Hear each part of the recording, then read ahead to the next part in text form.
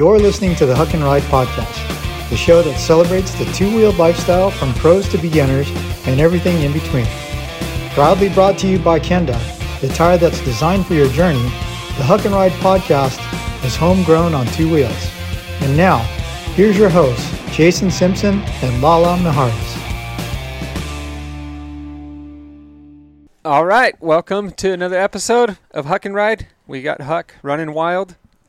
He's got a shirt on because he got a little too wild last week, and he's got a staple in his side, so T-shirt keeps him from digging at it. But I like that it's a Dodger T-shirt, and you're so into b-ball. yeah, exactly. Yeah, it was the only thing that fit him, so that's what he's sporting. I will say it's appropriate for me to be here because I thought I'd be the first professional woman baseball player growing up. So it's actually quite appropriate. I came from a very heavy baseball family, so without knowing it, the stars aligned. Yeah, there you go. So Lala, why don't you introduce, in case people don't know who we have?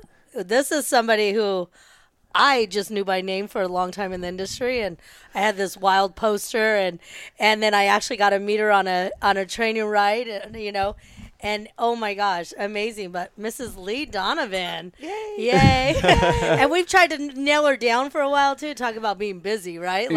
New job, new everything, and it's like, okay, this day, and I think, COVID threw me a little bit of a curveball there, that's for sure. Well, so did Whistler, but we were jealous. Yeah, that's true. We're good, whatever.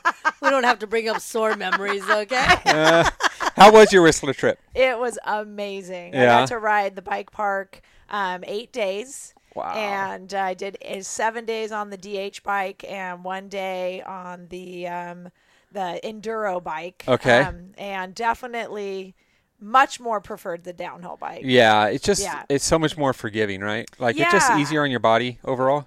And just I felt more confident on it. I just like some of the terrain we rode, I would have just not been as confident on my 160 mil bike. But you get me on the downhill bike, and then all of a sudden it's just like, oh, I could ride that trail, or just things that I didn't even imagine I would be riding. I rode, so it was awesome. How long had it been since you've been on a downhill bike?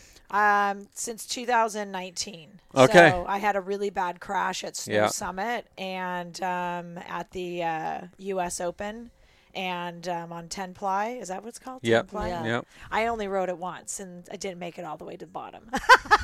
So, needless to say, I don't really remember it too well.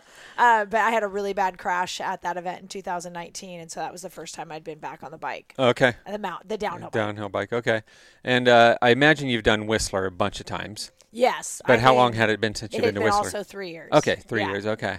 Yeah, I think 2019 is probably the last time I was there. I'm missing it. I'm missing it badly. Big time. Yeah. Like, it's funny because you do a Whistler trip, and you come back, and everyone says, "Oh, the Whistler Blues," and it's like, well, I've had it for 3 years. Honestly, I get 10 days vacation with my new job at SRAM, and I took 9 of my vacation days there. Wow. I just thought I was the same, and I hear this from a lot of people that I've spoken with about Whistler. It's if you can't go every year, it's kind of like your reset in life almost. It just kind of helps rebalance you, helps you build your skill level back up to speed, and there's just a serenity there, and the bike community. I don't know, it all just aligns, and I really love it there. I've actually requested to have my ashes spread in Whistler when I die. So. Yeah. I don't think you'd be the only one with that request either. I'm pretty sure I'm not. Yeah. So, okay, we'll get into other stuff, but while we're on Whistler, how do you pace yourself to last 8 days of riding in Whistler?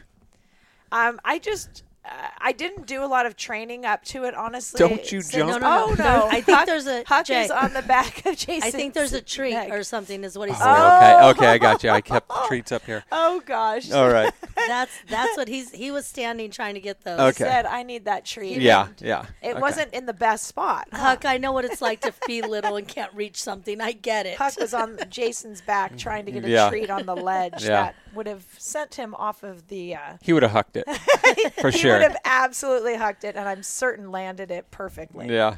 So anyhow, back to pacing yourself at Whistler, because that's a real thing, because you have to. I mean, over the years that I've gone, I remember racing in 2010, and I had a really bad tennis elbow injury, and it was just, I really struggled the entire time I was there in 2010. I remember that so much, and how that moment, and I was much younger then, how I needed to go into Whistler, making sure that I was, massaging my arms out every day. Yeah. Noticing, like on day one when I'm out riding, noticing, okay, you're starting to feel fatigued. Okay, call it a day. Right. Instead of like, I'm going to do another couple and then I'll call it a day. Yeah. One of the things I probably did maybe, 4 or 5 runs a day. I was really specific about it. Maybe 1 off of the top, and then I do 4 on the bottom or something. So I wasn't doing a ton of laps every day. Yeah. But I was able to ride every day. Right. What's great about Whistler, especially when I went at the end of June and beginning of July, was that there was quite a bit of weather. Yeah. So you could get one day where, it was dry and sunny, and one day where it was misty, and one day it might be pouring rain. Yeah. And so I was really grateful I got to ride in all those conditions. So I think pacing yourself and being really smart about it. And I do a lot of ice baths with my hands and my forearms, and just, a little arnica lotion. Yeah. Those are things, those are tricks of the trade I've learned over the years. Yeah. Yeah. Well, that's always my thing about Whistler. Someone going for the first time, I'm like, pace yourself. Yeah. Do not, especially young people, because they see videos, they see, they only see the biggest things, the fastest things, one little clip. I'm like, there's so much good stuff there. Enjoy the mountain. Take your, just pace it, because you don't want to end your trip early, because we've seen that happen a bunch. I mean, it happens all the time. And I think you get excited when you go to places like that. And, I think I'm fortunate. I had a nice long racing career where I was able to learn and grow as a rider. And so, it's funny watching the World Cup riders going, I have to pace myself on, maybe I can only do 4 practice runs. And, they don't get many days to practice. Yeah. And I remember back in my day, people would be like, I'm going to do 10 runs today. I'm like, you're insane. You're going to suck on race day. And it's the same with just practicing at any local area. Sometimes we exceed our limit, and we have more fatigue, brain fatigue, mental, physical fatigue. That's real stuff that happens. And that's when injuries happen. Yeah. As soon as you start to get tired, and most people, they are so pumped and excited about some new experience that they are not really thinking straight. And sadly, I see that happen a lot as well. Yeah. Yeah, we try to teach the kids that, because they get there and they're like, it's funny because you talk about Whistler, 3 days in, the kids are all tired. They're like, Jay and his brother's going and I'm still going, but they'll go do 2 and I'll do 1, and then they go do 2 and then I'll do 1 with, because I can't stay up with them either. But then the young ones are do 3 and they're like, all right, we're going to go get something to eat. And then they chill for 2 hours. Yeah. Because the first 2 days, the first 2 or 3 days, they went so hard. Yeah. That it's okay. Yeah. The old guys do know something. Yeah. And I mean, kids will be kids, right? Yeah. Luckily, they bounce a lot better than we do. Yeah. But, and there's nothing wrong with, get one of the kids at Stoke, you just jump in behind them and, you learn some stuff too. Absolutely. So, yeah. I think we need to back up a little bit. I know we introduced. Oh, yeah, we're totally going to back up. Sorry. So, no. Well, because your career, Lee, I didn't know a whole lot of it until I had met you, and I'm like, oh my gosh. And then, here you're teaching these clinics, and the whole woman group was stoked. And here, so going around Bonelli that day and just little things. There's a couple things you did that I was like, oh, because I had never really, I was on a cruiser outside, learning that at. Well, I mean, she just talked about baseball, so let's go all the way back. Because we're going, so. Well, but going to that, real quick, just let's put it out there on. Jay just learned some of your accomplishments. Let's throw some of those I out knew there. accomplishments. I just didn't know to what degree, how many. So world champion downhill. Yep. Okay, one time. One time, Okay. 95. Yep. And then national champ, how many? 9 times. 9 times. Wow. Yeah. Like that's crazy. In my head, I'm all that too. On my bike, I just look good. Okay? Yeah, absolutely. So, and you were back in the Norba days, Yes. and for those of us who remember Norba, that's kind of, we talk about the glory days of mountain biking the because National Off-Road Bicycle I mean, Association. and that was crazy. Like the Norba pits looked like Supercross pits today. Absolutely. I mean, it's yeah. semi trucks. Every team had car sponsors, and multiple riders that were capable of winning. Yeah. So Yeah. I mean, I think if you go to Europe and you watch the World Cup in the downhill, you do see a lot of that there as well. You know, Right. I mean, I feel like the World Cup wasn't quite at that level when we were racing nationally here in America. America was kind of like the World Cup is today. Yeah. And it's really, I think, hard for American racers to really grasp that it was like that if they didn't see that firsthand. yeah, But unfortunately, we lost great leadership when we went into USA Cycling. And I know people tried, but at the time, I call it the Lance effect. And we had the Lance effect. And every dollar that was coming into mountain biking at the time, everybody wanted to go over to road bikes and follow road racing and Lance. And that really hurt mountain biking.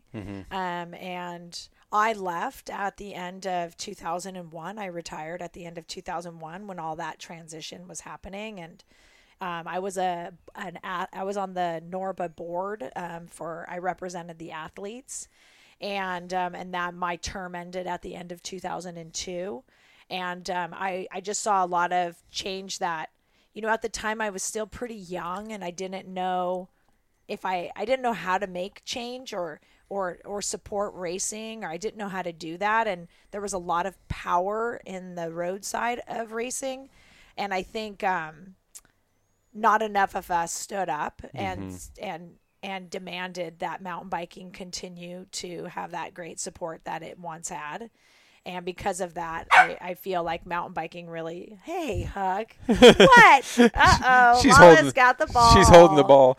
But I think that, unfortunately, mountain biking really did suffer racing. Yeah. The national circuit, went away, and money went away, and just sponsorship support and as a whole went away.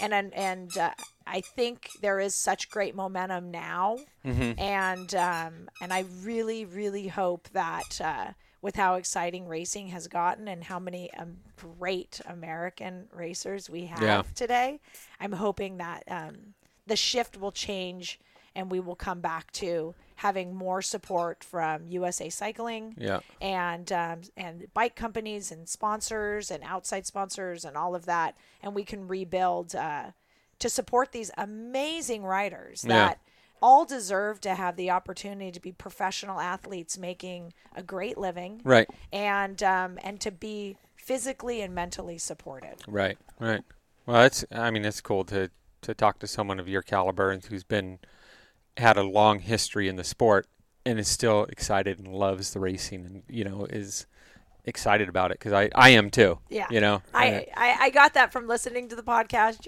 and me too. I mean, I think that there's just a lot of us that are fans of racing. Yeah. And the excitement you get when you watch someone achieve greatness, like watching Finn Isles win the World Cup at Mount St. Anne. I personally, that was my first World Cup I ever won as well. And I had chills watching him win. Like, I don't even know Finn, but I had chills. I was like tearing up, crying, because I know what it takes as a rider to get that first win. Yeah. And it's just not easy. It just does. I mean, there are some people that are so naturally gifted. It does come easier for them. Yeah. Like an Aaron Gwin. I mean, like when he won, he basically came out and was podiuming just as he started riding bikes. He's just a naturally gifted rider, and he knows how to race and turn it on, and he's great. Myself, I had to work so hard for that first win. And I didn't have many of those. Yeah. You know, I won 3 downhill World Cups and I think like 5 dual World Cups. That was never really my focus, to be perfectly honest. But it was one of those things. Just watching that when Finn won, I thought, God, and it's exciting. Yeah, yeah.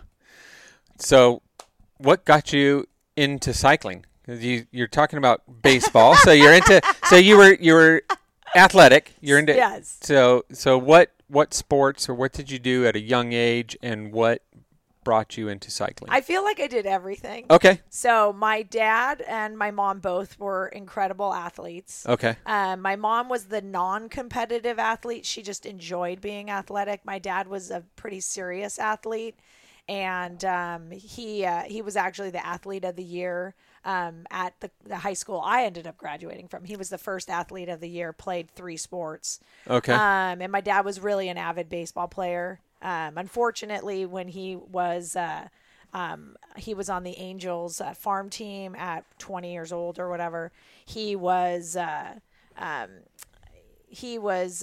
enlisted in. He didn't enlist, but he was what do you call Drafted? that? He was drafted into the Marine Corps. Okay. And you know, back then a lot of people were mostly drafted into other spaces, but the Marine Corps, nobody wanted to be drafted into the Marine Corps, and that was like they're the front lines. Yeah. I don't think a lot of people know that. Yeah. You know, I never really understood that, but I remember my grandma telling me the story of how she basically fainted when she heard my dad was drafted into the Marine Corps. And, you know, that was so long ago for a lot of people that probably listen to the podcast, they don't know, but it changed my dad's entire life. He came back after 2 years of being drafted, and thankfully, you know, he didn't have to go to war and face the front lines. But he tried to come back and play ball, and he at that point they said, "You're just too old." And at that time he was married, and he got married to my mom, and they got to make money. So you got to go to work. And my dad ended up being a truck driver for my whole life. My dad retired as a truck driver. But through the process of, you know, me becoming a human and coming into the earth. Yeah, do you have siblings? I have a sister. Yeah, okay. Carrie. Yeah, Carrie's my sister. And so I was born December 11th in 1971. And all I can remember my whole life is sports. Like, that was my whole life. I played every sport except for soccer because my dad was afraid I would fight with people. I played soccer in high school, but fight with people. My dad, I was very aggressive. I was like, you know, I always wanted to be better than everybody at everything I did. I mean, anything I've ever done. I remember playing like flag football in, you know, elementary school, and I was like, I'm going to kick their butts like those guys. And I would tackle the guys. And I was just really aggressive kid. And I really loved playing baseball. I played softball because, you know, at the time girls really didn't play baseball. But my dad played on a AA baseball team every Sunday. So we'd meet lots of pros in the off seasons that would come through either the team or players that would live in SoCal, and they would play in other leagues in SoCal. So it was super cool. And I would every Sunday go out and I would drag the field with my dad and line it and put out the bases, and I'd warm up catch with all the players. And I just always thought I'd be a professional baseball player. Just what's going to hold me back? I'm going to be a professional baseball player. And then I found BMX. And so I found BMX at 11 years old, and I just fell in love with BMX racing. And I just pivoted away from baseball. Yeah. I did a lot of running. I was a runner also. Short, like I'd do like 800. That was like kind of 800 meters was my run. We called it the 880. Okay. And I always thought that I was going to be a runner, but then I remembered I had a bicycle. So that's why I didn't do running. Well, I think I would if I had a really bad crash when I was 12 on my BMX bike and tore the cartilage in my left knee. And running just became more and more difficult for me to manage the knee health. So BMX just kind of took over. And eventually, at age 20, I started racing mountain bikes. Okay. But yeah, so I mean, throughout the process, I love roller skating. I used to speed skate race all the time. I just always just remember I was always physical. That was just going all I did. Full throttle and everything. Full throttle. I mean, I just loved it. Yeah. Everything I did. And even today, I mean, I'm not as full throttle. You know, I'm 50 and I'm trying to not be stupid after that crash in 2019. See, I'm still learning too. And so I try not to be completely full throttle anymore. Yeah. But, you know, my ego gets in the way sometimes, and I pretend that I'm like world champion sometimes on runs, and then I have to, you know, check myself at the end and go, you're an idiot. Just slow down. Yeah. Right. Yeah. That's a tough one. It's tough. It is. It is. It's tough. Yeah. So, okay. So you raced BMX for 9 years before you got into mountain bikes? I stopped racing BMX in when did I stop racing BMX? In 1988. Okay. And then I started, in 1990. And then I started racing mountain bikes in 1992. Okay. So I went to college, and I was in school, and I had some neighbor friends that were like, you should race mountain bikes. It's this cool sport. And I had remembered a year before them telling me this. I remember a year before I was watching Dave Cullinan, who's actually getting inducted into the Mountain Bike Hall of Fame this weekend. Nice. And I remember watching him race in 1991 up at Mammoth, and just so happened to be up there camping. And I remember that sport is gnarly. I would never. That's like crazy. I would never do something like that. And a year later, I was racing that race. Like, it's just funny how. And I didn't want to race that race. And to be perfectly honest, if that was all mountain biking was at the time, and that was just downhill, even after I raced that race, I don't think I would have continued racing. Yeah. I thought it was scary. I mean, I was good at it, but I wasn't great at it. And it was really intimidating. The racers were super intimidating. I mean, warming up on wind trainers and rollers, and they were all like, you know, aerodynamic suits. And here I roll up with like freaking baggy shorts, Vans, you know, like a t-shirt. I look like a total dork compared to all these racers. And I mean, I knew nothing about mountain biking, nothing. Yeah. But it was the dual slalom. Okay. So they had a dual slalom, and that race, I ended up racing in the pro category just by default, that it was experts and pros that raced together at the same time. And I beat Missy Giovi at that race. Okay. And that is how I was recognized as a potential athlete. And people were like, we want to sponsor you. And I thought it was crazy because in BMX, nobody ever did that. Yeah. I remember like making my first resume at 12 years old, and every single company declined me.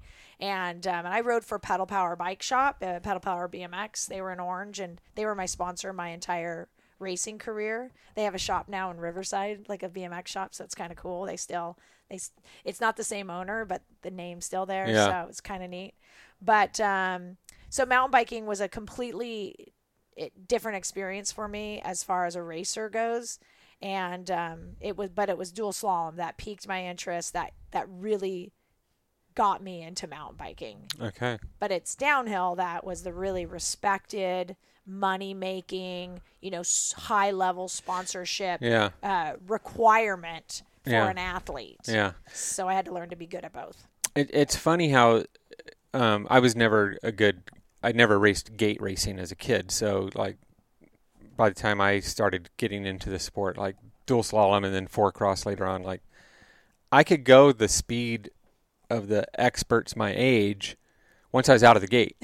But they were already 5, bike lengths in front of me. So I would just wait for Hollywood and those guys to take each other out in the first turn, and I would just dive to the inside.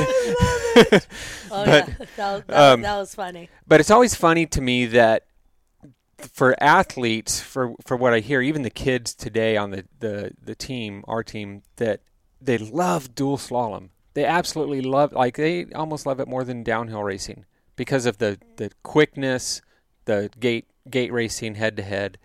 But it is still downhill that gets more. Yeah. And dual slalom's kind of more enticing for the fan to watch. Absolutely. Right? Yeah, but the difference of dual slalom is, I mean, let's be real. How many do you really have throughout the year? Right.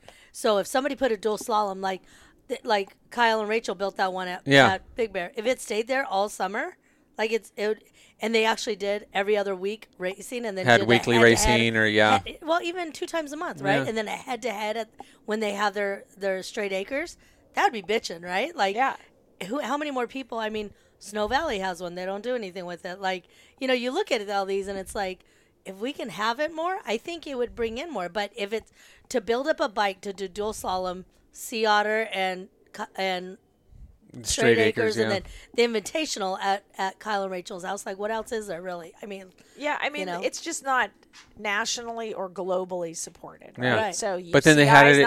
Then they had it at recognizing U.S. Open though in Vermont. But like, and I mean, and that's the thing. It's just it's put out there sporadically, but. It's like I know you love Supercross and motocross racing, and Honda or Yamaha or Kawasaki, they're not sponsoring riders just because they went and did straight line, or, right? They don't care about that. Right. They want a title. Right. They want to win a title and say our bike is the Supercross 2022 champion. We're like, you know what I mean? So I think that's what racing is about. Yeah. And if, I can say, oh, cool, I won the Sea Otter dual slalom, a sponsor's like, cool, but that's not world champion. Yeah. Like that's what they want to advertise. Yeah. And bike companies, they need that, and validation. They do. And I mean, you want to know that you're on the world champion bike. Right. You got that sticker on that. Every frame that they sell, they can put world champion on there, right. And so I think that companies, they're going to put a lot of sponsorship dollars into something. It's not going to say Sea Otter champion on it. So if we could get the UCI or, we could get the UCI. Have a little picture of an otter on there. to bring back dual slalom racing, not that four But did you see my Sea Otter sticker on my bike again? And no offense against Sea Otter. I freaking love Sea Otter. I do too. So grateful Sea Otter. And I use them as an example because they are consistent in always having the dual slalom race at their events, and it definitely is. It's one of the funnest events out there. Yeah. And I've participated. I've been I've spectated. I've always had a great time at that dual slalom, but for some reason, we haven't pushed as an industry to make that. A recognizable category. Yeah. And I think it just comes, I always felt like it just came down to like the respect of the athlete. They're like, well, you don't have to, Huck wants to play ball in here. You don't have to train as hard as we do. It all came down to training. And honestly, it always would make me a little irritated because I may not look like I have to train super hard for this, but I have to do extra sprint work. I have to do more focus work because I'm in a gate next to somebody that might be intimidating me. I've got to nail my run. Like I can't make any mistakes if I'm going to win that race. Yeah. And then you have fans everywhere screaming, and then you got to get a gate start. There's so many skills that are required to be a great dual slalom racer. And for me, I think I was the greatest during my era. I mean, everybody wanted to beat me. But it wasn't like that even mattered. It just, what mattered is what my downhill results were. Yeah. That's always what it mattered. Yeah. And like when I said earlier about that wasn't my focus, the World Cup was really never my focus until my last year I retired because they didn't support dual slalom racing. Yeah. And I love dual slalom racing and I wanted to win every dual slalom I entered. And so Norba was my focus always. Okay. And that's why I have a lot of those national titles. And I felt like Norba supported that. And it was very, very competitive. And I love all the women I got to race with because they really, They gave me. He's chewing Oh, on the oh gosh, he's chewing the wood there on the side. Oh, he's so fun. Oh, he's so cute. I can see why the podcast is named after him. You are just full of it. But anyways, I just and I think in the World Cup that was just that, and I always felt like this. I did not like racing the dual at all or the four cross. I personally hated racing that. And I only supported it the last few years because I was at the time sponsored by Schwinn, and they mandated that I race those races. And it was cool. I did win that World Cup in 2001 in the dual, so that was kind of cool. But I wanted dual slalom, and I almost was like anti all those races because I just wanted to race dual slalom. Huh. Yeah, That's it's the cool. fun. It's the funnest sport. I didn't Yeah. know that though. That's cool. Yeah. 'Cause you found your passion in something that you were doing. So, and now you talked about Hall of Famer. We didn't bring up. I know you're going through some of it. You're in the Hall of Fame a couple times, right? I have, yeah. She's in a few of them. You know, Yeah, three of them actually. Okay, and one of them are you the only female? Only and- female in No, multiple, right? I think I'm the only currently, and I'm not even sure if this is accurate, but it might be, the only female athlete that's in the BMX and the mountain bike Hall of Fame. Yeah. That's what we heard. Yeah. Okay. So, and then last can I have year, your autograph? Oh goodness. Last year I got into the. I was honored to be included in the U.S. Bicycling Hall of Fame. And so that was hosted at USA Cycling in Colorado Springs. Yeah. And that was really neat because that's all of cycling, and it's really a lot of road-based athletes. There's a lot of road-based athletes in that Hall of Fame. So it was really neat to meet quite a few of those, not only racers and riders, but team managers and team support people. It was different for me. And I think that's what's cool with my new. Huck saw something. Huck sees the dog. Oh. Huck's like, oh my God, that's my girlfriend. He hit the Dad, camera. that's my girlfriend. Hold on, he hit the camera. Oh my gosh. Jay, shut the door when he goes in. Too funny. Okay. Oh, that's so cute. Oh, he's fun. Are we back on scene now? Are We're we back good? on. Yeah, All we're right. good. You. I know. He was running so quick, those of you guys just listening, he hit the tripod, so the camera went dirt. And now the mailman is here, Yeah. or the mail delivery person. Yeah, exactly. And because I don't know if he's a man, but now No, he- that's awesome. That's yeah. awesome though, because I didn't know that Jay was telling me about the Hall of Fame thing, and I was like, wow, and if you ever meet Lee in person, totally down to earth, doesn't act like she's better, will help you out, that's the cool part, right? I'm not though. I mean, I just had success on a bicycle, and I've been honored, which I'm totally appreciative to. But I'm not any different than anybody else. Right, but Yeah. you talk about roadies or the cross country. You see how some of those people are unapproachable. Yeah. You've always been, even from. Remember I met you in some of your heyday, and you weren't ever who are you? You know what I mean? And so it's cool. I mean, honestly, I would say the majority of people are probably like me. Yeah. I think what happens is that I never thought I was ever better than anybody. I mean, I was raised by my dad's a truck driver. I mean, we were very regular people, right? I mean, I was never raised with any my daughter was at a friend's house this week, and she's like, "Oh my God, Mom, you would trip out. They're so rich." And I'm like, yeah, that doesn't impress me. But it's cool. Good for them. I'm happy for people that live in big houses and have gorgeous views of the ocean and whatever. I'm so happy for them. But that's not important to me. Yeah. And what people are important to me. Yeah. And sharing my love with people, which is bikes. I love bikes. And, it's just, I just love that about the life I've been given. The bicycle has given me that gift. It's not like I'm so great that I made my own life great.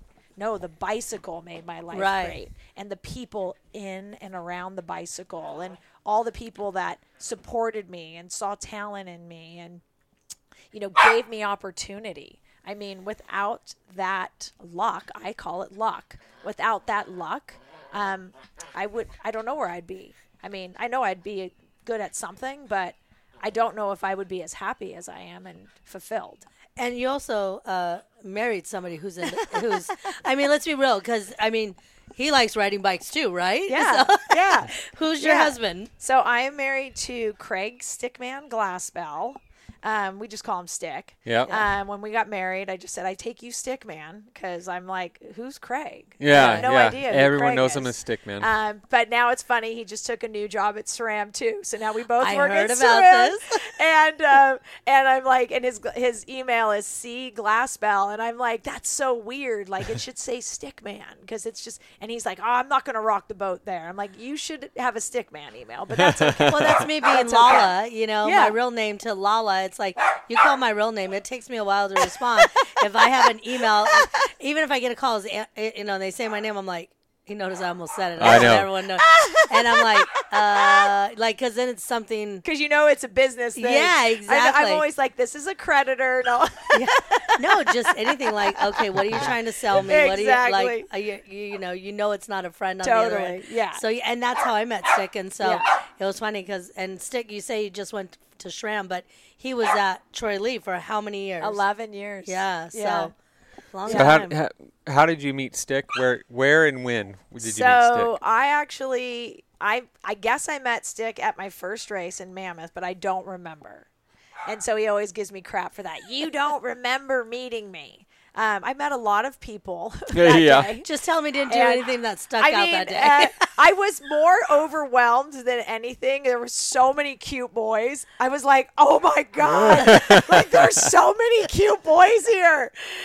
So I was just so blown. Like I hadn't been around a BMX race for a few years, and mountain biking, you know, like there's a lot of cute boys at BMX too. So I was just like surrounded by all these cute boys, and I was hanging out in John Tomac's trailer, and his mechanic was working on my bike. And I mean, I just had like all this, like, I was just surrounded by a lot of energy and attention. And so I don't remember meeting him there, but I do remember meeting him at the second race in Durango, Colorado. It was the national finals that year in 1992. And he had become good friends with Brian Lopes, and so I was good friends with Brian Lopes, so we were all hanging out, and I really thought he was cute and funny, and so I actually asked him to come with me to pizza with my group of guys that I was staying with, and he turned me down.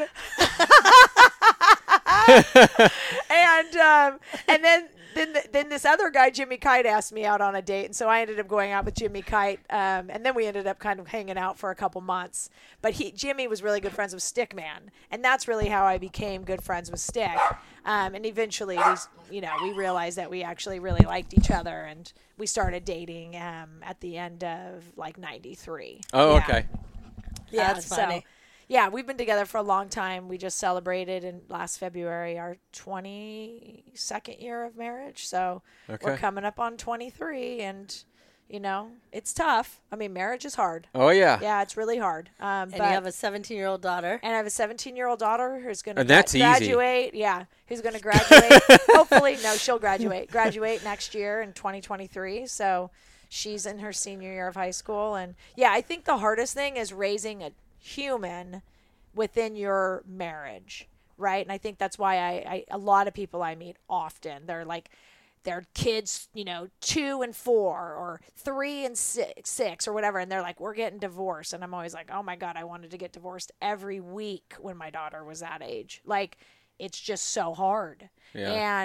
And like just our life, I think these days is so full and busy and demanding financially and physically and emotionally that I think it's so difficult, and it's crazy. Like I remember getting to about year 10, and I was like, okay, like, we can go away now on vacation together and like reconnect. And, right now it's kind of the same. Right now it's like our daughter's like, she's pretty, she's awesome, but she also has a lot of consumingness, right? We're putting a lot of energy into her. And I noticed like recently, I'm like, we need to get away together. Like we haven't connected a lot. So, it's, but Stick and I, yeah, we, I would say overall fairly solid.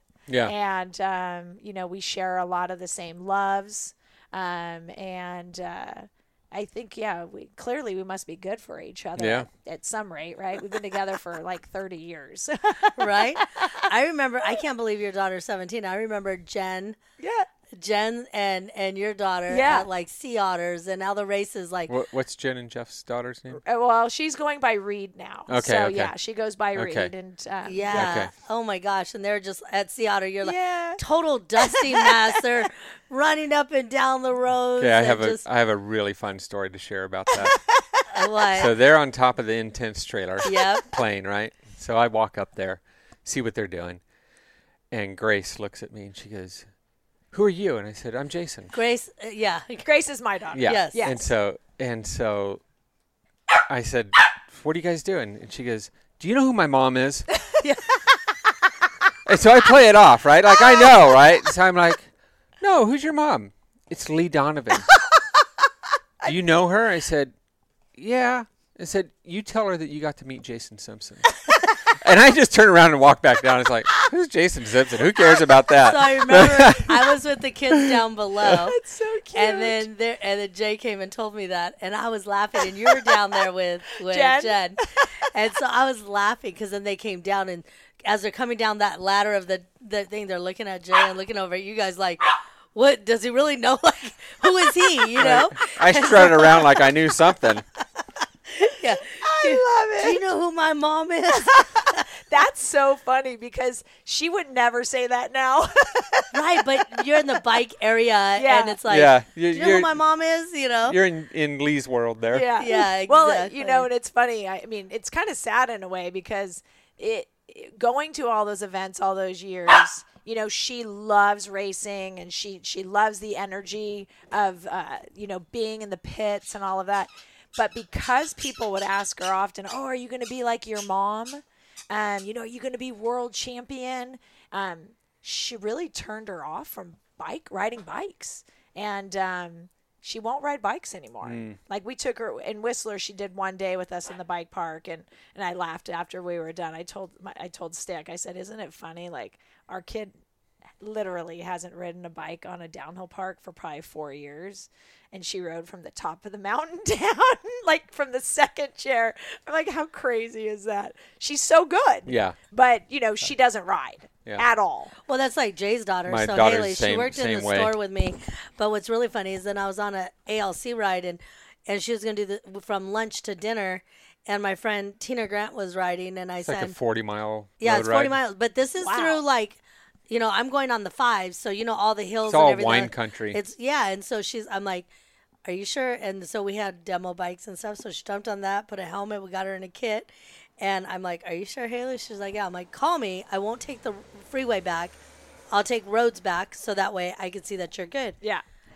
She made it no. This girl hadn't been on a bike, much less a road bike. 'Cause Yeah. that's Yeah, totally same, different, same, right? same Totally. deal. Years. Yeah. And I'm like, "Are you sure?" She goes, "Yeah." We got back. She's like, "I had so much fun." She had called her dad and told him, I'm like, and I told Jay, I'm like, "Can you believe she just," and I was explaining to him where it was. He was like, Yeah. it was like that whole it's Santa crazy. Rosa area. Yeah. Like, it's hilly. That's so cool. And Tina was like, I said, "How was she?" There was one big climb, and I knew that climb was in there.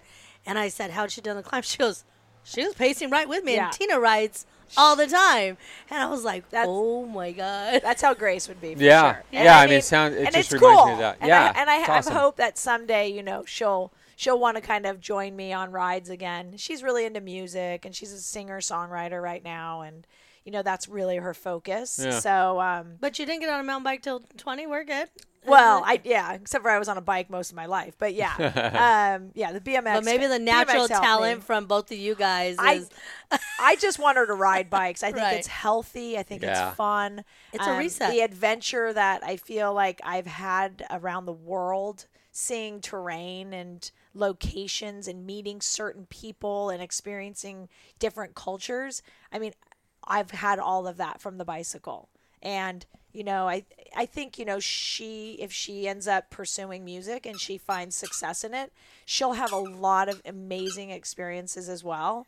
But the bike takes you to these remote towns and places where you're never going to see them if you don't ride a bicycle. Well, look at what a lot of people hashtag on thing like what you could see from your bike, Yeah. Yeah. because you're not going to get a vehicle up in some Yeah. of those areas. Yeah, Oh gosh. And I don't even have some of the riding ability to get to some of those. I'm like, where's those waterfalls at? Where's this? And I'm like, Yeah. oh, that takes climbing. I'm out. I'm like, I don't need I to hear see you it. there. I hear you there. Is there a chairlift up to that Yeah. spot? Yeah, exactly. Exactly. Hey, why don't we take a quick break? Okay. And then come back, and I know what the hard part is, turning athlete to the job industry, and you're still in the bike industry, which is great. But we'll talk about some of that too coming up. The T3 mountain bike program is your place for SoCal gravity racing. T3 is sponsored by Shimano, ODI, Laser, Kenda, Cushcore, Fast House, Transition, Muck-Off, Magic SC, GoPro, Museum, and Rhino Power. You can get all these products and more at Roy Cyclery, located in Upland, California. And we're back. She didn't run away from us yet. We're good. Yeah. We had to just strap her down to the chair in between. We're good. Yeah. I'm only in a straitjacket right now. Yeah. Right, really? I know, huh? So before leading into that, we were talking about your marriage and daughter and life as you know it now. Well, there was kind of we were talking off camera just a minute ago about some ventures that you had post-race career. Yeah. So why don't we kind of pick up there? Like, so you retired from racing full time. Yeah, so at the end of 2001, I retired from racing. My last race was at the World Champs in Vail, Colorado. That was a really emotional weekend as well. That was the weekend just right after 9/11. And a lot of racers couldn't make it to the race that were coming from Europe. That Oh, was yeah. all the airplanes got shut down across the world. It was a really, I literally have the chills right now just thinking about it. It was the most incredible moment of unity at our opening ceremonies when every single country, I'm going to get emotional about it, carried an American flag in the openings. Every country carried American flag walking in for the opening You ceremony. got me and Jay getting Yeah, teary-eyed. Yeah. right it now, too. was just so moving, and that whole week and weekend of racing was met with just kindness and respect, and all the vendors in Vail, Colorado were just so welcoming, and every time you'd walk into their shop, you would chat, and people were so appreciative just to be alive, I think. I mean, it was such a scary time in our world. Mm-hmm. And so it's like I retired on that note in a way. And there was a lot of sadness. But for me, there was so much unity that happened at that event. And I got to see such a beauty in the human beings, that race and that run events. And I just thought it was incredible. And so that was my last professional, being a paid athlete race in my career, even though I've raced many races since then. I really wanted to stay in the industry. Mm-hmm. I thought I would. I had really learned a lot. I had tested a lot of product that was in market at the time, which is still in market today. And I thought that I was going to take this job with Mavic. I was going to be their sports marketing person there. And unfortunately, miscommunications or whatever ended up happening, they ended up just not getting back to me, even though they told me they were going to hire me. And it was so weird. And I was like, wow, it's the weirdest thing ever. But I didn't know what I was going to do. And I ended up taking a job with Hansen's Beverage Company, which ended up becoming, I was in the room when the Monster can was unveiled. There was about 20 or 25 of us at Hansen's that got to see the Monster can for the first time. And that's when I knew I was not good at marketing. because I said, that thing is so lame. And that is so not going to make anything. I mean, wow, you're making this big ass energy can with this monster logo on it, like the M, and it's like so ugly to me. And I die laughing. I'd probably be a millionaire if I would have stayed, or a multi-millionaire. I'm sure I'd be so rich right now. But instead I was like, that's just not for me. And so and it's so funny how that whole category just blew up. And you know, it's like, and that's great leadership. They had great leadership there. They knew what they were doing. I'm happy being broke. No, but the funny thing is, even at the time, like, we had the little energy can at the time, so that was the Red Bull competitor. And I remember like, energy, I thought energy was cool, but they used to have this drink called Energade, and it was like cocaine and Gatorade. Like, that's what it felt like. You drink it and you're like, yes, this is like cocaine and Gatorade. And that's the drink I thought would be awesome. I'm like, it's like, it tastes like Gatorade, but you get the energy out of it. And I just thought that was what we were gonna that's what I thought it would be. Not this M logo. And I didn't think this M thing was going to be anything. And I remember coming home from that and telling Stick, I'm like, oh my God, you should see the direction they're going. I am out of there. Like, that is so not for me. And I already knew at that time anyways, I was going to open this clothing boutique, Tangerine, with Jen and Jeff Stieber from Intense. I always had been interested in fashion, and throughout taking that Hanson's job, we were doing a little co-op with Spy Optics at the time, and Jen worked for Spy Optics. And so Jen was my teammate in 99, and Randy Lawrence as well, on Intense. So they were my teammates in 1999, but I'd become really good friends with Jen over the years. And yeah, one day Jen and I were at a trade show, SIA trade show in Las Vegas. And I said, wouldn't it be fun to like own a clothing boutique? Or no, I think Jen said that to me. She said, wouldn't it be fun to own a clothing boutique? She was always super into fashion. And I said, yeah, let's do it. So we called Stick and Jeff. We were in Las Vegas. We're like, hey, you guys, come out. Stick and Jeff are friends. Come out, and we've got this idea we want to propose to you. And literally within 48 hours, Tangerine was happening. And that was in February of 2002. Okay. I stayed on with Hanson's through probably the end of August or something. So I kept the job because nothing was happening yet. And then I was like, we're doing this. I took a job at the mall. The mall in Temecula was opening. We moved out to Temecula to do the job, to open the store from San Clemente. That was a move. That was for sure a big move. Yeah, definitely. Yeah, I had this incredible, awesome beach house. And to this day, I'm like, what was I thinking? What was I thinking? Where's I had the water? This amazing beach house, and I moved to Temecula. But no, I actually loved Temecula, and so we moved out there in August of 2002, and I took a job at the mall in 2000 in September of 2002, working for Express, that clothing store. And it was a brand new wing of the Temecula Mall. And so they hired me, and I got to learn how to completely open a store from the ground up. I got so lucky. Without that experience, I don't know if Tangerine would have been as organized or as successful at the beginning. But because I took that job and I worked there for, I think like the next 6 months I worked there or something.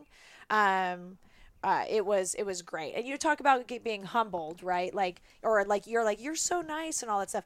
Well, it's like, after racing, just to kind of back up, when I retired from racing, Schwinn went bankrupt in 2001. And so my last paycheck from them came in like August of 2001.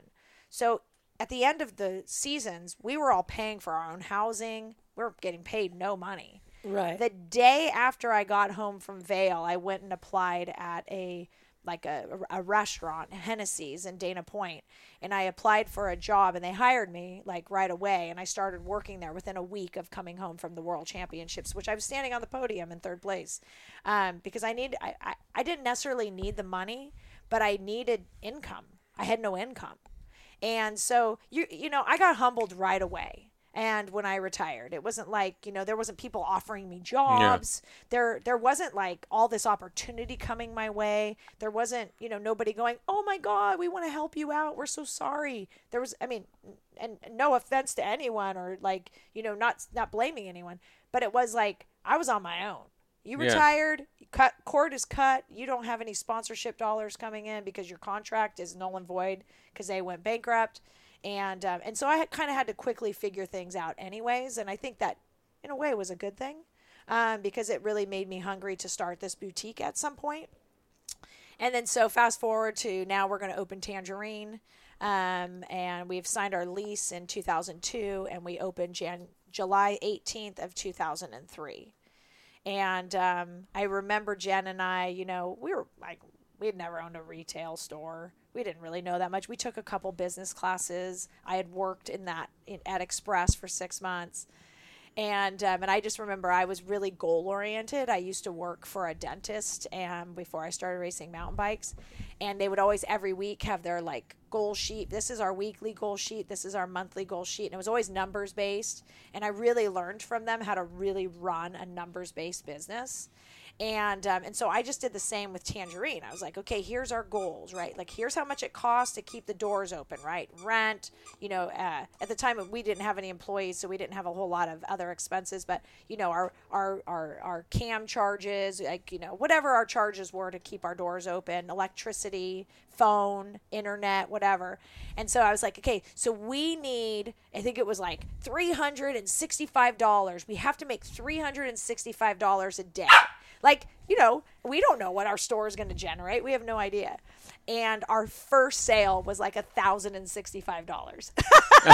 You're like, well, the doors are open for next month. And I just remember, and the woman drove up in a G-Wagon and, and she was so cool. And that day we had 3 sales over $1,000. And I just remember, like, we closed the doors that day and we're like, holy crap. Like, are we going to be like, we're going to be successful, I think. and we had tons of people come in that day. And we ended up being very successful. Our store, for 5 of the 8 years that we were open, did over $2.2 million in sales. Even the year we closed, we did almost $1.5 million in sales. So financially, the store was really successful. And when we grew into having over $1 million of retail merchandise on the floor, it was exciting. That's a lot. We loved it. We had 7 amazing employees, and our first employee we ever hired was there when we closed the doors. It was great. I learned so much about retail, which is great with my new SRAM job, like being a field guide and working with retail stores. It's been really helpful me understanding the retail side. But it was really good for me just to grow up as like an adult. I was such a bro, and I kind of still am. Like I always say, I'm kind of like an 18-year-old boy. Like when my daughter's always like, "You're so embarrassing," because like whenever I'm around like the boys, I'm like fist pumping. Oops, we got Gardner here. We got the Gardner here. He's like, "I'm here," and we're like, "Bro, bad timing." We might have to take another pause until he's finished. He's gonna walk the other way. Right? Yeah. Yeah. They know him. They know how it goes. But, schedule. So yeah, anyways, I am kind of like still a bro boy, kind of like, that's that's what I'm comfortable with, right? Like I want to go hit the jumps and I want to go ride the pump track and I want to go do downhill runs. And, even at 50 years old, I'm like, I have to check myself. I'm like, you look like a grandma. And you need to slow it down because you're scaring that 12-year-old kid right now that you're trying to ride with.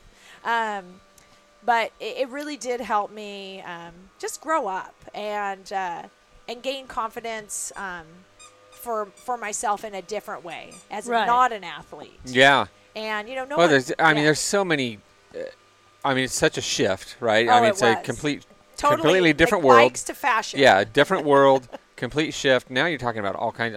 Having employees. Yeah. Like, oh my gosh. Like, yeah. It's so. Yeah, and a huge learning experience. You know, and having Jen on my side with a lot of that from Intense. Jen is awesome. I mean, if anyone out there knows her, she's incredible.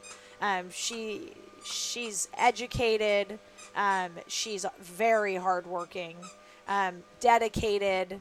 I mean, she's just somebody that, you know, you're lucky to have on your side for sure. And I was so fortunate. She handled a lot of the marketing and sales aspect of the business, and I kind of handled a lot of the buying and budgets. And I handled, like I always say, she handled the letters, and I handled the numbers.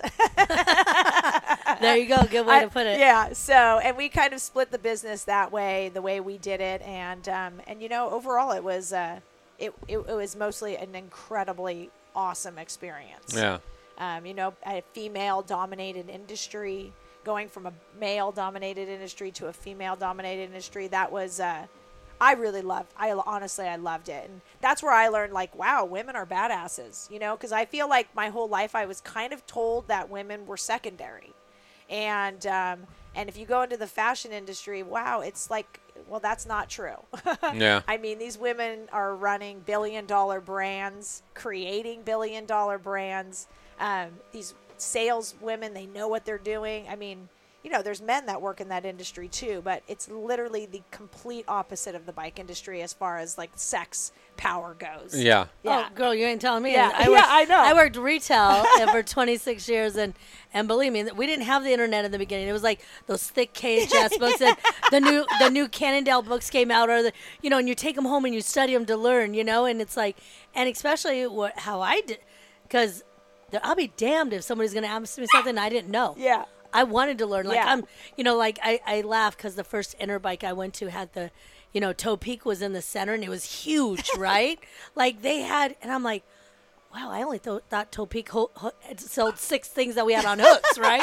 So and it was cool because when I learned that, and I can remember that moment because I'm like, even though I don't have it in the store, I can order it for them. Like, wow. So I just started learning everything. Like, stupid QBP book was this thick, right?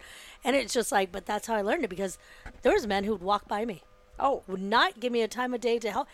I knew the damn answer. Yeah. Like, I knew it, and, I always like when they walk past you and go and ask a mechanic a question, and they're like, I don't know. Let me go ask Lala. Yeah. They go to Lala to get the answer. Yeah, because it wasn't just product. Like, I mean, what does it take to build a Di2 bike? Here, you needed all this, And they're like, how do you know how many cables? I'm like, well, You've been doing this for a couple seconds. Yeah, exactly. So it's funny because I still get that once in a while, but it is what it is. And I mean, I used to let it bother me, but now I'm like, oh, whatever. Like, I'm good. I know what I know, and I'm the first one. If I don't know something, I'm like, hold on. Yeah. I don't know that. Absolutely. So the one thing that does not stick in my head out of all these years, suspension. I don't know why. I don't play with my sag. Yeah. I don't ride my bike enough to mess with my what they call sag now, but your rebound setup. and all that. My your stuff. whole setup. And so like customers like, okay, what's the rebound? And I'm like, hold on. And I straight out am upfront about that. Like, it does not stick in my head. And I'm a hands-on person anyways. Yeah. But like even selling like the lefties, on Cannondales, I got a rush from Billy Riddell. And I went riding and it was Jay, his brother. We were doing a race in Fontana on that Saturday. Went riding and I was like, I stopped and they're like, are you okay? I'm like, yeah. And they're looking at me. I'm like, I'm on a lefty.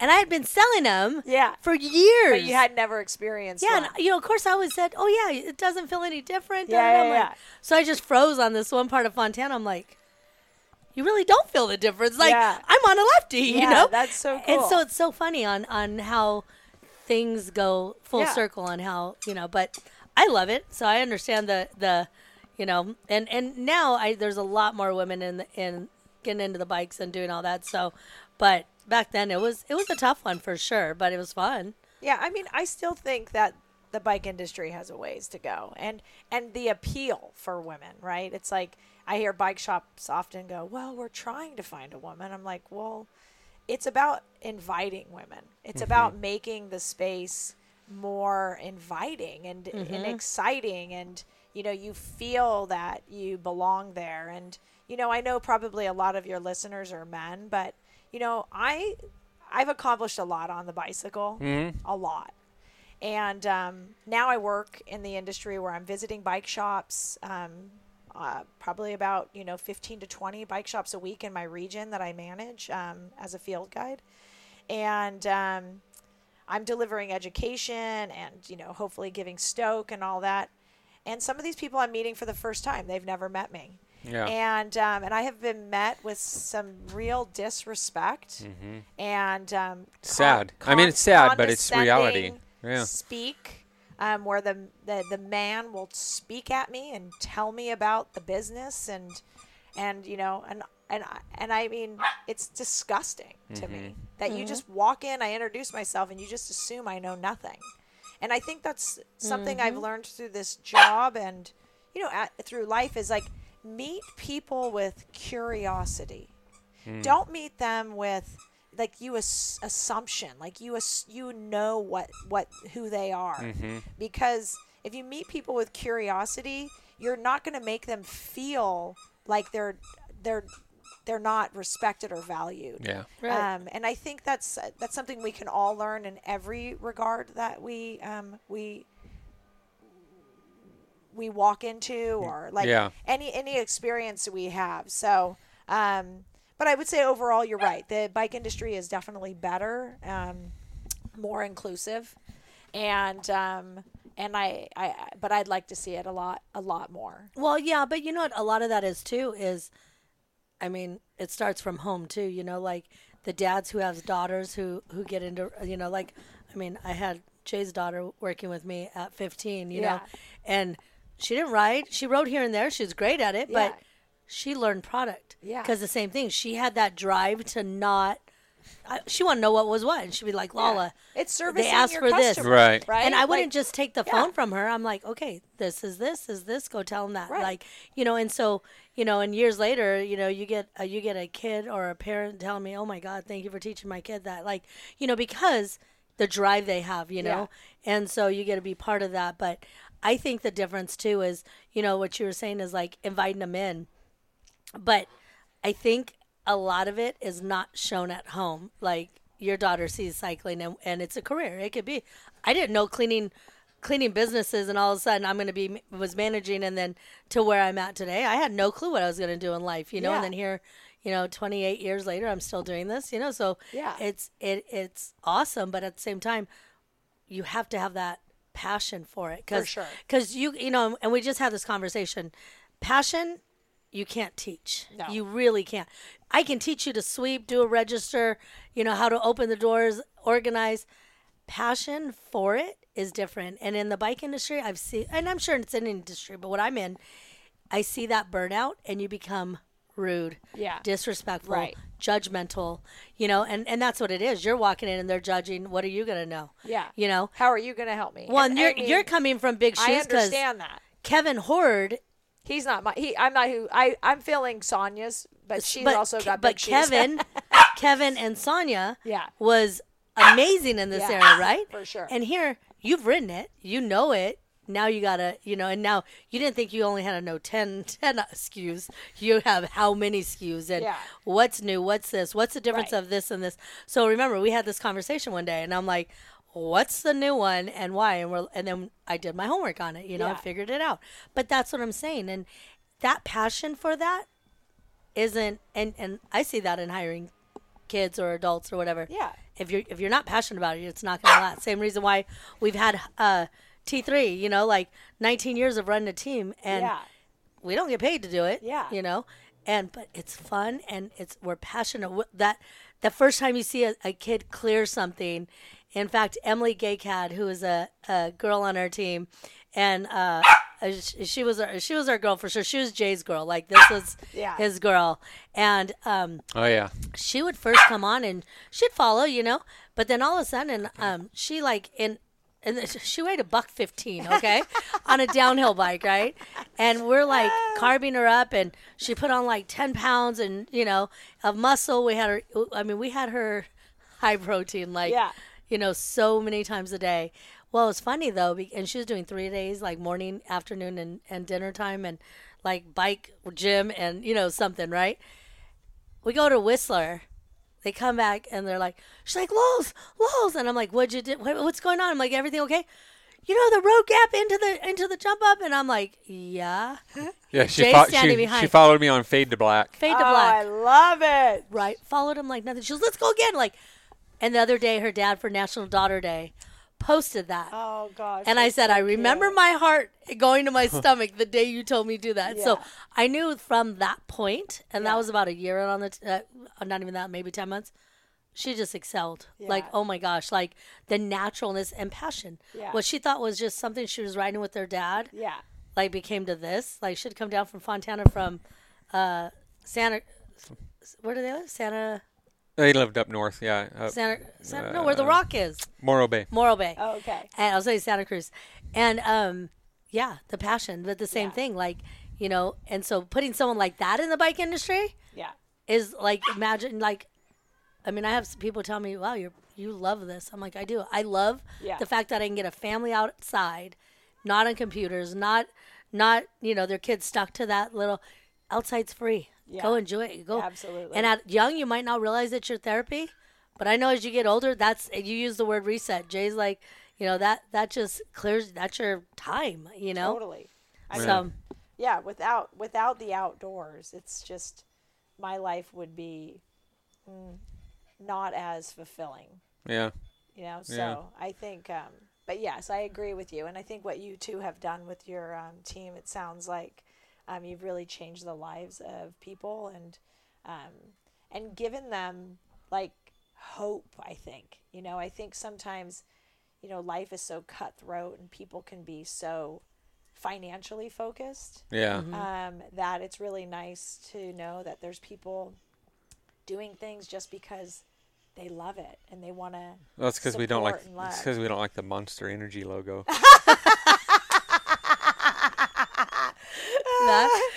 that is hilarious. That's the best story ever. I love that. But I like how she started off with, and that's how I knew I was going to make it in marketing. I was like, wow, I know nothing about marketing. No, but that's the thing, So you're at SRAM now, but tell us too about your coaching that you've done. Yeah, so in 2013, I had been working at Interbike actually for a couple years, and I left that job. I wasn't fulfilled there, and my daughter at the time was 8, and she had said that it was clear that she wasn't very important because all mom and dad did was work, and even on the weekends they were always working and they didn't make time for her.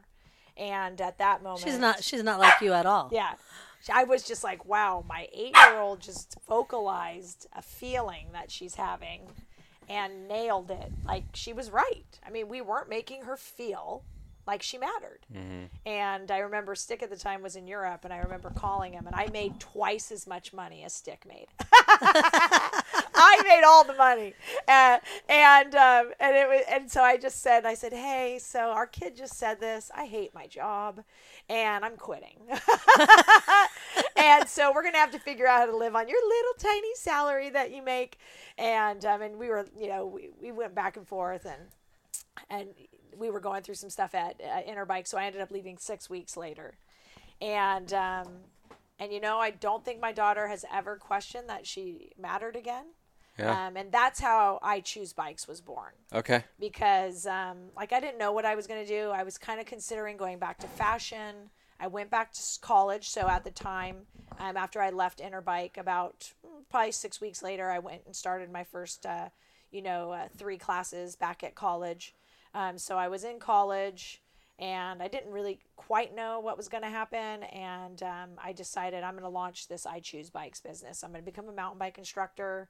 I had, at the time, Live Cycling and SRAM and Camelback and Troy Lee Designs. They were my partners on the program. And I think it was WD-40 at the time. So anyways, I had these sponsors come in, and they all funded me some a little bit better salary than others, but I got a salary from everybody. So I didn't have to worry about charging people to coach them at the beginning. And we would just do it at events, and I would just focus on, education at events. And SRAM was really good about that. Rebecca Rush had started this Gold Rush tour thing, and I got to be part of that, which was amazing. For the next 4 years, for the next 4 years, I was just female focused only. So from 2014 through 2018, I was just women only. I had so many men requests to get coached by me that by 2018, so it was through 2017. In 2018, I started coaching men as well. My last day before I took this job with SRAM of I Choose Bikes full-time coaching was December 19th in 2021. And that year, about 80% of my clients were men. So it was a good thing. I loved coaching. I think I'm really good at it. I think that's probably I think I'm the best at coaching out of anything I've ever done in my life. I know I can take a rider and I can transform them from just foundational skills. Mm-hmm. And I saw it with riders that had been riding for 20 years and riders that had been riding for 2 days. Yeah. But I burned out. I was coaching a lot during the pandemic, like 5 days a week. And I had, like 3 months, but I was booked 3 months in advance. And I just was teaching. I teach foundational skills. I think that's so important. Mm-hmm. And so few coaches do teach that. They mostly go out and ride with riders and they're riding, and that wasn't my thing. I would ride with you as well, but I mostly taught foundational skills. And because of that, it was just like, what's that movie where it's like every day is the same day? Yeah, Groundhog Day. It was like it had become a little bit of Groundhog Day for me. And, I loved the people I worked with. Yeah. I had so many amazing clients. But I knew I needed more. And I think on the financial side, I needed more as well. Yeah. Like I just, I wasn't really making ends meet really doing that and giving as much as I gave. So with the new role at SRAM, I'm still able at these events that we are at, I'm still able to offer some coaching and, some free clinics. And so I do that mostly at Sky Park. But I still get to keep in touch with it, which is cool because I really love that. Right. But yeah, I feel like the industry needs to better support that avenue of education. I don't think they understand it. Mm-hmm. And they don't understand the impact it makes in keeping riders safe and smart, and keeps them on their bike Keeps longer. them on their bike. Yeah. And, that's one of the things that we do through the team, too, is like, there's some kids that have come through that they're really, I don't want to say they're great racers. They're good racers, but they're not great bike riders. Yeah. And it's like, I want you to love this sport because, here I am in my 50s. I just raced this last weekend again, and my passion is not any less than it was 30 years ago. Yeah. Like I love this sport, you know, and it's funny because you're talking about foundational skills. So on Saturday I did an enduro, so 3 stages. Stage 1 was okay. I'm like, okay, I'm kind of warmed up, ready for stages 2 and 3. 2 and 3, it's like all my bad habits came back. I'm like, what am I doing? Like, I know better than this. Like, I've been coaching kids and I'm like, I've got the dropped elbows. I've got like the basics are just out the window. Yeah. I'm like, oh my gosh, it's like any sport, really any sport. You hear about golfers or skiers or it's like you never perfect it. Yeah, if you could bottle it, you would, but you can't. Like it's the mind gets to us. Your mind So sometimes it's like, it could be anxiety. Yeah. It could be distraction and nerves. Mm-hmm. There's so many things. And, I know for me when I was racing, I learned, I had an amazing coach when I finally started becoming good at racing downhill, and he taught me the skill of self-hypnosis. And I was like I always say, I'm kind of an ADHD kind of person. Like I'm always distracted kind of thing. But Val really taught me and helped me learn how to train for being in a self-hypnotic state. And it was like a block of training. It was like 6 weeks. And so you would set it up to be like, oh, I want to win this race. So I'm going to set it up 6 weeks. I'm going to start 6 weeks before that race. And you know, it's crazy, but we all physically spend so much energy, you know, getting ready to become great racers and stuff. And I often will ask riders, like, so how much time do you spend mentally training? And generally it's 0. Mm-hmm. And I think, wow, if you want to be a great, you're going to have to train your mind. Mm-hmm. The brain is what gives us those results. It's not our physical state. Our physical state is definitely a huge part of it. Yeah. But without your mind being in control of that entire race run or the enduro or cross country even, if you can't be in a zone and be able to stay in that zone as long as you need to, or know how to turn that on to be in that zone, you'll never be a great ever. Yeah. Wow. So yeah, we've gone through some mental ones for sure. Oh yeah. I mean, we had. I mean, we bring this up. Jared Hansen, natural rider. Like, I remember being in New Mexico, and everyone's like, "Oh my God, Jared's gonna win!" And we have all the guys, the big names up there, and they're like, he was a junior kid, and everyone's like, he's gonna win it. Like, if he races what he's practicing, he's laying down heaters, right? And I'm like, all right, but poor thing, whenever he heard the beeps go off. You know, and he's like, it's almost off the starting ramp. Like there's so many people that win practice, and he went and got so the book. Many people. And he went and got his book, and he's like trying to, and he's like, but he was getting hurt, like it was major hurt, you know. I mean, and so finally, I mean, this is a kid who qualified, you know, as a junior at Mount St. Anne. There's how many, Jay? Well, 80 kids. 80 kids. So they were taking 20 at the time. Junior boys. He crashed. Broken wrist, broken finger, and still qualified. Oh, God. Crashed into the big slider rock into that tree in the middle, that wet area. Got up, still finished. The next morning, and mind you, it was this finger, okay? His brake finger? Yeah. Rear brake finger? So he goes to get on to do his practice run. Hardest decision I think that kid's made was to pass up his spot to give it to someone else. Yeah. And it killed him, but I'm like, it's not worth you not getting. Mount St. Anne, you don't. I've seen people race there injured and get more injured. Yeah. So it's not a track you want to race injured. Yeah. So it's so funny because exactly that though. The brain is, I mean, mental is half of it for sure. Yeah. You know, your ability to do it, everything else will come. So, and that's what we try to work with the team, and you know. Well, hearing it too is just a good reminder because I'm just like, wow, it was in my face this weekend. Like I was distracted. Yeah. I was honestly because you know running a team and Lala wasn't up there this weekend. She had to work, and so it's like I was there setting up and doing all. It's like probably shouldn't have been racing. I probably should have just chilled and you know. But you have racer brains, so it's I know, it's you know. Well, you're enjoying it, and you don't want to miss out on that, even if it's not perfect. Right. And he still got first, and he still won overall. So whatever. It was a mess, though. You weren't proud of the ride, but he still won. He beat on downhill. He beat his old time. So I mean, whatever, you know. But it's good. It's fun, and that's you know. Well, I think we're gonna have to hit up Lee to come and do some coaching. We'll have to coerce her into. I could do a self-hypnosis camp. Absolutely. With you guys. I would be happy to come up and introduce you to that. Absolutely. Yeah, that'll help. It's a lot of work, and most people, I've introduced a few riders over the last 10 years to it, and it's weird, and it's like that's so weird, and it's really hard. Like it's a 6-week training block, and you do it every morning and every night. Like it's a religious thing. You just do it for 6 straight weeks. And the first 3 weeks are so hard. You have anxiety. It's really hard to calm down. And, you know, so most people just quit on like this after the second week. They're like, this isn't working for me. Yeah. But then after about 3 weeks of it, then you start to see some of the results from it. And at the end of 6 weeks, it's when I was doing it, I can almost remember every second of my race run.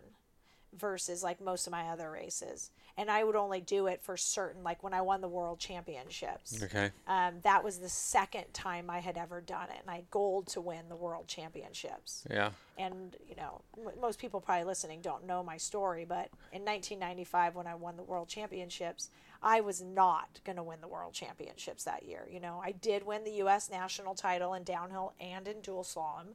I was definitely on this, you know, wave of possibly, you know, being fast, but I'd only ever won one national ever in downhill. Okay. So at that point I did win the national title, but I'd only ever won one national downhill. And when I rolled up to the start line, such a weird thing, but one of the women who had won the worlds a few times in 91 and 93, Giovanna Bonazzi, she asked me as I was like rolling up, she's like, "Do you like that bike?" Like she's like giving me like attitude. I don't think she meant that now that I know her. I think I took it that way because she's Italian and she didn't speak great English. And so it was kind of like a miscommunication. Right. But it pissed me off so much. Like I was like, "Are you playing head games with me? Because like I'm going to slaughter you." And I think that moment motivated me to win that race. And I remember that race so well. Where was this at? It was in Kirzarten, Germany. And the track was filled with, they said, I don't know, 50,000 spectators or something. It was insane. I mean, like when you go back, I've watched the video a few times, and it's just packed full of people all the way down the course. And I remember like coming across the finish line, and at the time I thought like, you know, Anne-Caroline Chasson, she ended up having to race the junior class. I didn't know that at the time. I thought, well, Anne might still be able to beat that, but I for sure got second place. Like I had the run of my life. And then it ended up being that Anne wasn't able to race the senior class. I think I would have beat her in those conditions. Her time, she raced later and her time did beat mine. But so did the junior men's beat the senior men's time because they were on a dry track. We weren't on a dry track. Okay. Right. But inevitably it was it was amazing. And I have this, like, I don't even know how I got onto this whole topic, but I have my home phone number was 637, like, and my whole life these numbers have, like, literally, like, everywhere I go, like, every morning I wake up, I always catch the clock at 6:37 and all this sort of stuff. Well, my winning race time was 6 minutes and 37 seconds. Oh my How God. weird is that, right? That's weird. So I got to be world champion with 6:37, and that's freaking really cool. And But you're talking about how the hypnotic help you. yeah, and because of that, I feel like I was able to stay so focused Yeah. in the race run. And my first World Cup was the same. My first World Cup win, I had done the self-hypnosis to win that race specifically. And it works. Yeah. Works. When you're talking about, you know, when you could, during that time you're processing maybe a race run or whatever, you can come down to the last second. Yeah. I remember reading years ago about Mark Weir when you know, he won the Downeyville Classic years and years in a row. And it's like 40-something minutes long. Yeah. And he could do that. He could close his eyes and lay down and start a timer and get it down to within like 10 seconds of absolutely. a 40-something minute run. Yeah. It's crazy. And you know, that's what you, as you get closer to the racing aspect, and that's everyone, no matter what, whether you're doing self-hypnosis or not, you should always be doing visual work with your race, your tracks that you're racing on. You should actually be able to see it with your eyes closed. Mm-hmm. That really tells you know where you're at. I think today's world, I think it's great that we have technology and people watch videos all the time. But like when I coached, I coached the 2019 U.S. Worlds team for the downhill at Mount St. Anne. And we did a lot of video work and we did a lot of that stuff. But 2 days before the race, I asked every rider to draw a track for me on a piece of paper. And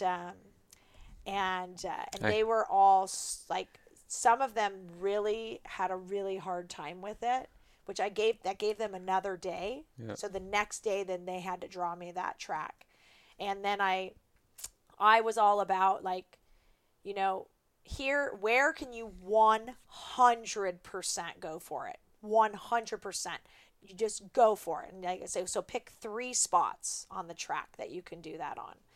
And it was interesting. Everyone kind of, like, some people had similar places, some people had different places.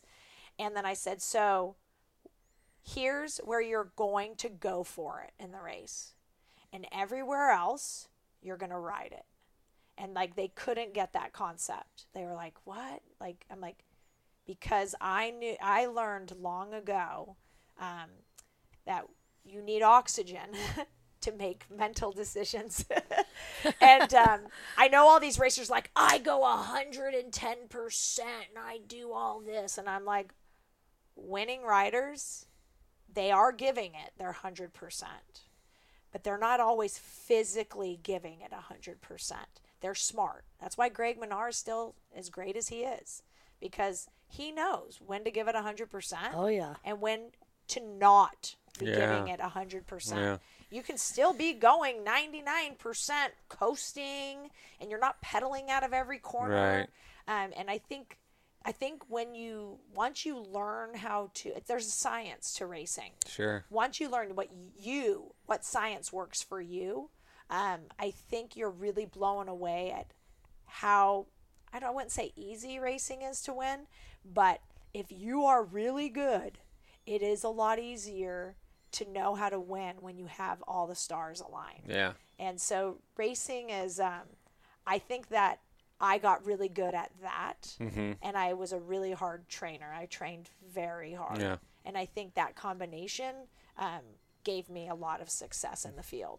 Right. I know that Eric Carter's a friend of yours too, and you did a lot of, probably learned a lot from each other, because kind of the same school of thought.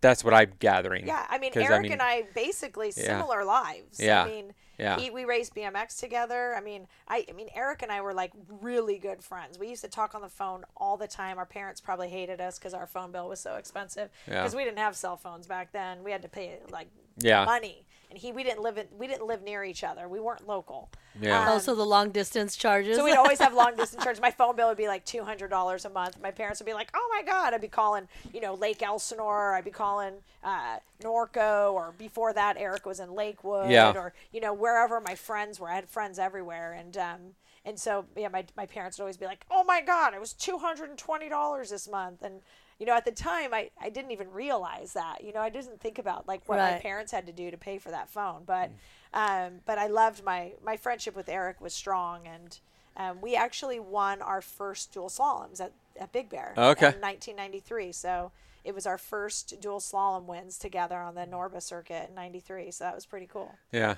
but having spent some time with him and being friends with Eric, like same train of thought. Like he's like he always taught me like, don't put yourself like 100%. You can't do it the whole time. You have to save it and be smart. Like, I mean, 100%. If you think about it, like you go out and do intervals. Like I remember, like intervals was such a huge part of my training. Like whether it was a 5-minute climb interval or a 10-second sprint interval, and I mean that's 100%. Yeah. When you're trying to give 100%, I mean, lactic acid buildup happens in your bloodstream. How are you reoxygenating that? How do you stay focused? Do you know your breathing techniques? There's so much, especially in downhill. Mm-hmm. It's like, cross country, dual slalom, all of that. Downhill is a specific animal because nobody goes, oh, your race is only going to be 3.5 minutes. No, if you're a World Cup racer, your race is 3.5 minutes or it's 5.5 minutes. That's a freaking big ass window that you're going to have to learn how to race in, right? Yeah. And so you've got to be able to give it, know what your 3-minute and 3.5 minute race is. You got to know what's my limits within 3.5 minutes. But you also need to know what your limits are within a 5.5 minute race, and they're very different. Or 6:37. Or 6 minutes and 37 seconds. They don't race races like that anymore, thankfully. Hey! I just did a 7-minute enduro run. Okay. Well, downhill race. Well, wait a minute. But I was waving and talking. See, I don't have the mental like I gotta win. I just have fun on my bike. Did you ever do the Garbanzo race? Yeah. Oh my gosh! I raced I've raced it a few times. I think the last time I raced it was 2010. Yeah, I remember coming down and going, wait, that's where I normally take a break with all my buddies, and I'm Yeah. having to race. He's chewing on this. I don't. Oh, think that's not good. probably a good one. That's not Yeah. good, You Huck. don't want to chew on that, Huck. We don't want you getting electrocuted. Well, it's no different in the downhill race in Washington. There's like this for the beginner in sport. You come over and you have to traverse over, and of course the advanced ones do these drops and stuff. So I come across here. I'm like, is this the feed zone? Yeah. Jay's like, what feed zone? I'm like, I you know where I love had to come over. Is that where you guys give me my water, my Yeah, sandwich? They're like, yeah, totally. we'll have BBJ's up there for you. Yeah, I'm like, I thanks. love it. I love it. Yeah. It was fun, but yeah. Cool. Well, man, we appreciate you making the drive out here. Yeah. Spending you're some welcome. time. I mean, it's nice just chatting and getting to know you both as well. Yeah. we and got to we'll, do this again. And I'm definitely hitting you up because we have some team plans Yeah. in the future, and we will definitely be bringing in. We're going to you know, use you. I Pro- think pro that, you probably have riders that listen and parents that might listen to this podcast, and I think it's greatness comes with balance, and I don't know why, and I know for me, I'm a very physical person, so I that's what I'm attracted to most, is to do my physical workouts. But I learned as a professional that if I wanted to be great at, especially for downhill, if I wanted to be great at something, I had to learn I had to focus also some of my energies at things I wasn't great at. And, often I'll hear riders in today's world, they're out doing downhill runs all the time, or, I'll ask some of my friends sometimes, I'm like, oh, so like, are you ever on your road bike? Like, do you do hill intervals, or what type of sprint intervals? Are you at the BMX track doing, sprint laps? Like, I ask questions because I'm curious, like, what kind of training is happening in today's world? Do you do self-hypnosis, or do you do meditation, or, do you do those sort of yoga?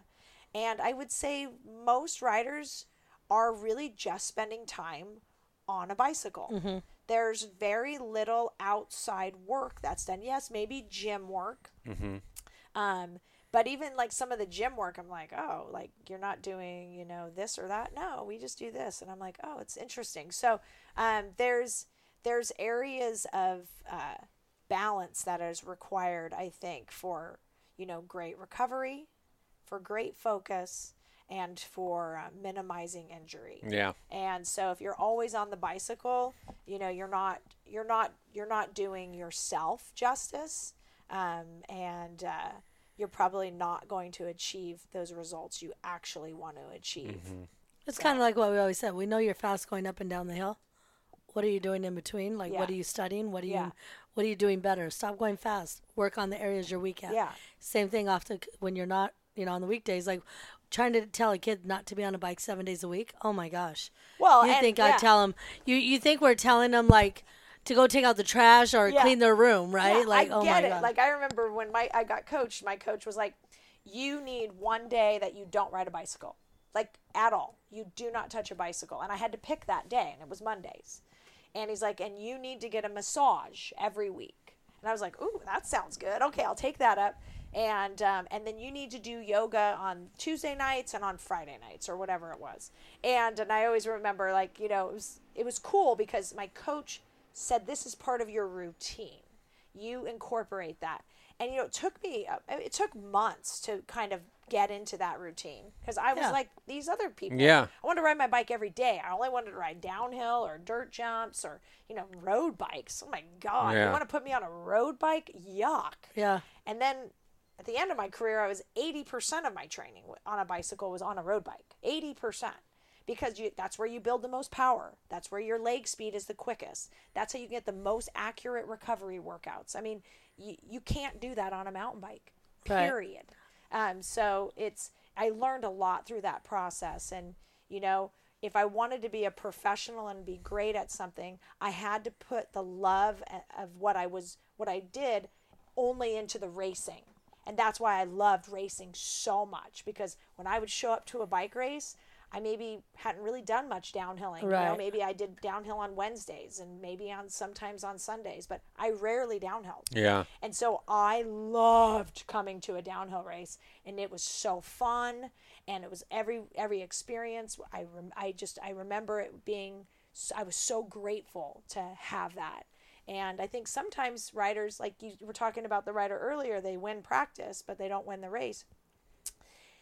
They have totally burned themselves out by the time they get to a race weekend. Yep. Yeah. And by the time those beeps are going off for real, they've already scared the shit out of themselves on the course so many times that now they're slower. I always said that the most scared I want to be is in my race run. And that was, what would happen. Right. I would scare the shit out of myself in sections, and then I'd hang on. I'd be like, yes! I made it through that section so fast. And I would be like, on to the next thing, It'd be so exciting. And I think that's something I could leave with your parents, your racers. And it's true. Find the balance. I appreciate that because actually one of the kids, Tyler on our team now, he was just telling me, he goes, hey, I had to listen to, I said, wait, you got to listen to or you had to listen to? He goes, well, I chose to listen to the podcast for a school project because one of his classes required 8 hours of a podcast of something you're interested in. Yeah. So he chose this, and anyhow, so yeah, they are listening. So we appreciate that input because it's passed on to the new generation. And Right. Well, and just people need to realize that there's a lot of great riders out there. Here, hold Huck. Yeah. Let's get a picture. Oh yeah, there you go. There you go. With the headphones on. There you go. Huck. Huck, look. I got her like going in for the look. Perfect. All right, and on that note, thank you Okay. seriously for making it out here to Yep. us and seeing us, and we got to do this again. All right. And You're welcome. thanks for being a friend. Yes. You're awesome. Thanks for having me. Go ahead. So no matter where life's trail takes you, No matter what you're doing, keep the rubber side down. Thanks for checking out the Huck and Ride podcast. Be sure to like, share, and subscribe.